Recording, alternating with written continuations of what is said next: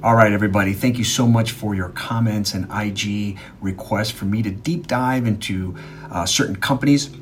One of those companies that we're going to review today is a grocery store that does $2,000 per square foot of revenue.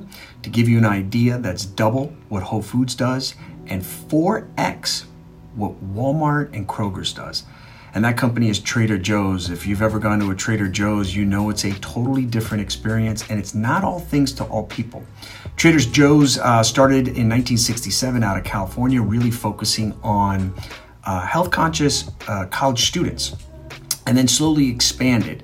Some of their differentiators and why I say that they're not all things to all people is, one, 85% of their products are private label products in their stores. So that allows them to help lower the cost because they're cutting out the middleman.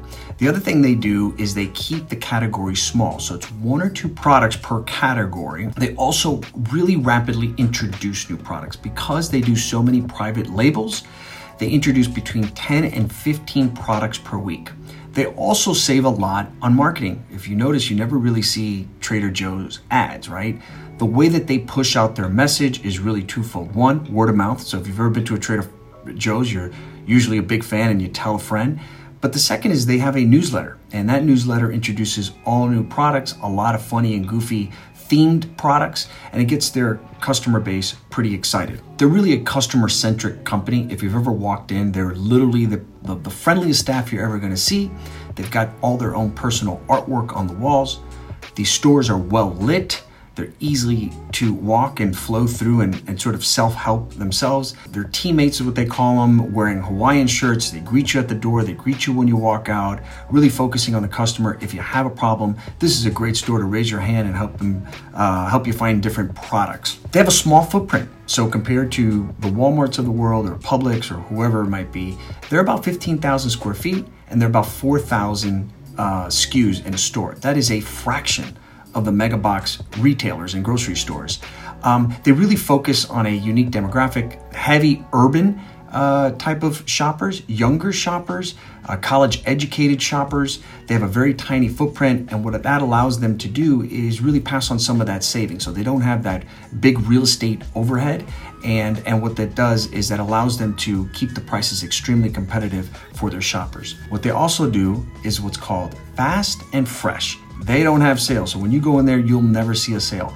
But what they do is they try to keep that SKU count low, the inventory fresh. They turn over that inventory rather quickly by cutting out the middleman. Number one, they can pass those savings on to you, as I shared, but they also are able to introduce new products to keep up with seasonal trends and whatnot. So that allows that food to stay fresh, their products to stay fresh. A couple other interesting things that I found out.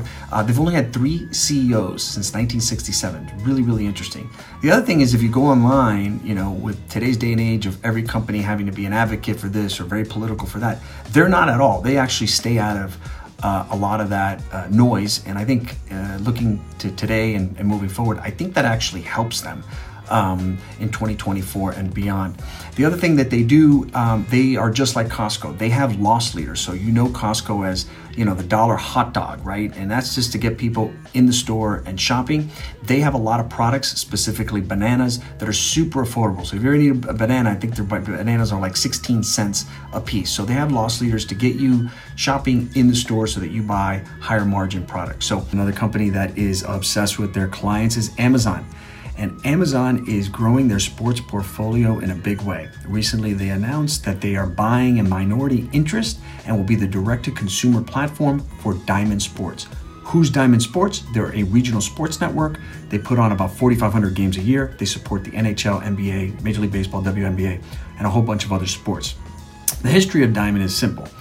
They are a spin-off of Disney buying Fox, the Fox portfolio that they bought in 2019 in order to appease the regulatory body. They had to divest themselves of all these regional sports networks.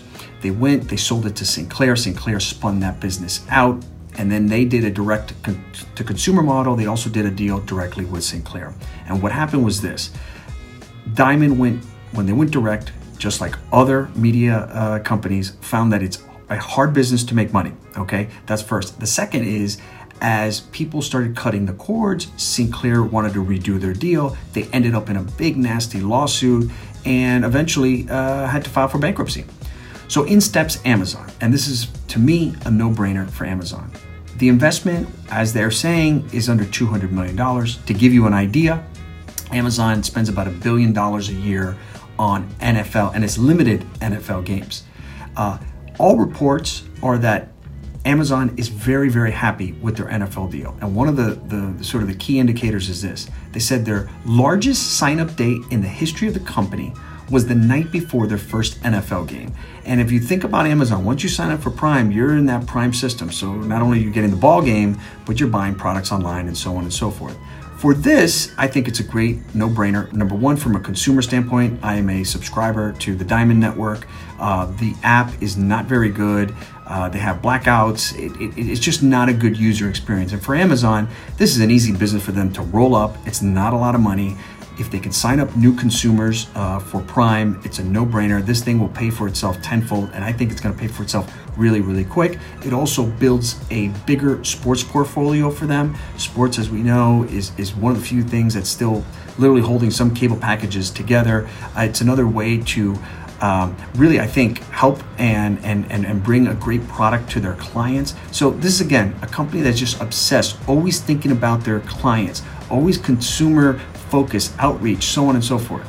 Okay, so you ask yourself, what's the impact on the sports teams after the Amazon and Diamond deal? Well, it's real simple. Number one, if you follow Major League Baseball, you know that this free agent offseason has been frozen. And the big reason is because of the regional sports network. If you are a small to mid-sized market team, more than likely you have a partnership with Diamond. The larger teams, Dodgers, Yankees, Cubs, they have their own sports or regional sports network. Now that this has been settled, teams can forecast, they know what their payroll, what their revenue is going to be, so on and so forth. So my guess is that over the next few weeks, you'll see Major League Baseball and free agency heat up again. And the second thing is, if you look at history, the last 2 years, Major League Baseball franchises have not sold. There was rumors that the Angels and the Marlins and the Brewers and a whole bunch of teams were on the market, but they couldn't sell because of this issue with the regional sports networks. If you're going to buy a team, you want to know where your revenue is coming, and if your revenue is coming from a company that's going to go bankrupt, that's not a good situation to be in. So now that I think it's settled with a company like Amazon that has, tons of money and tons of outreach. I think you're going to see in the next year or two a bunch of Major League Baseball teams go up for sale and really get a premium on those prices. So thanks again for all your comments, DMs. Any company you want me to look at or look into and do a deep dive, more than happy. We're always focusing on the customer and great customer experience. But I do have a small favor. Number one, if you can subscribe. Number two, if you could tell a friend about our podcast, it'd be great. And number three is keep listening and enjoy the show. DM me any company you want me to take a look at, and have a great day. Take care.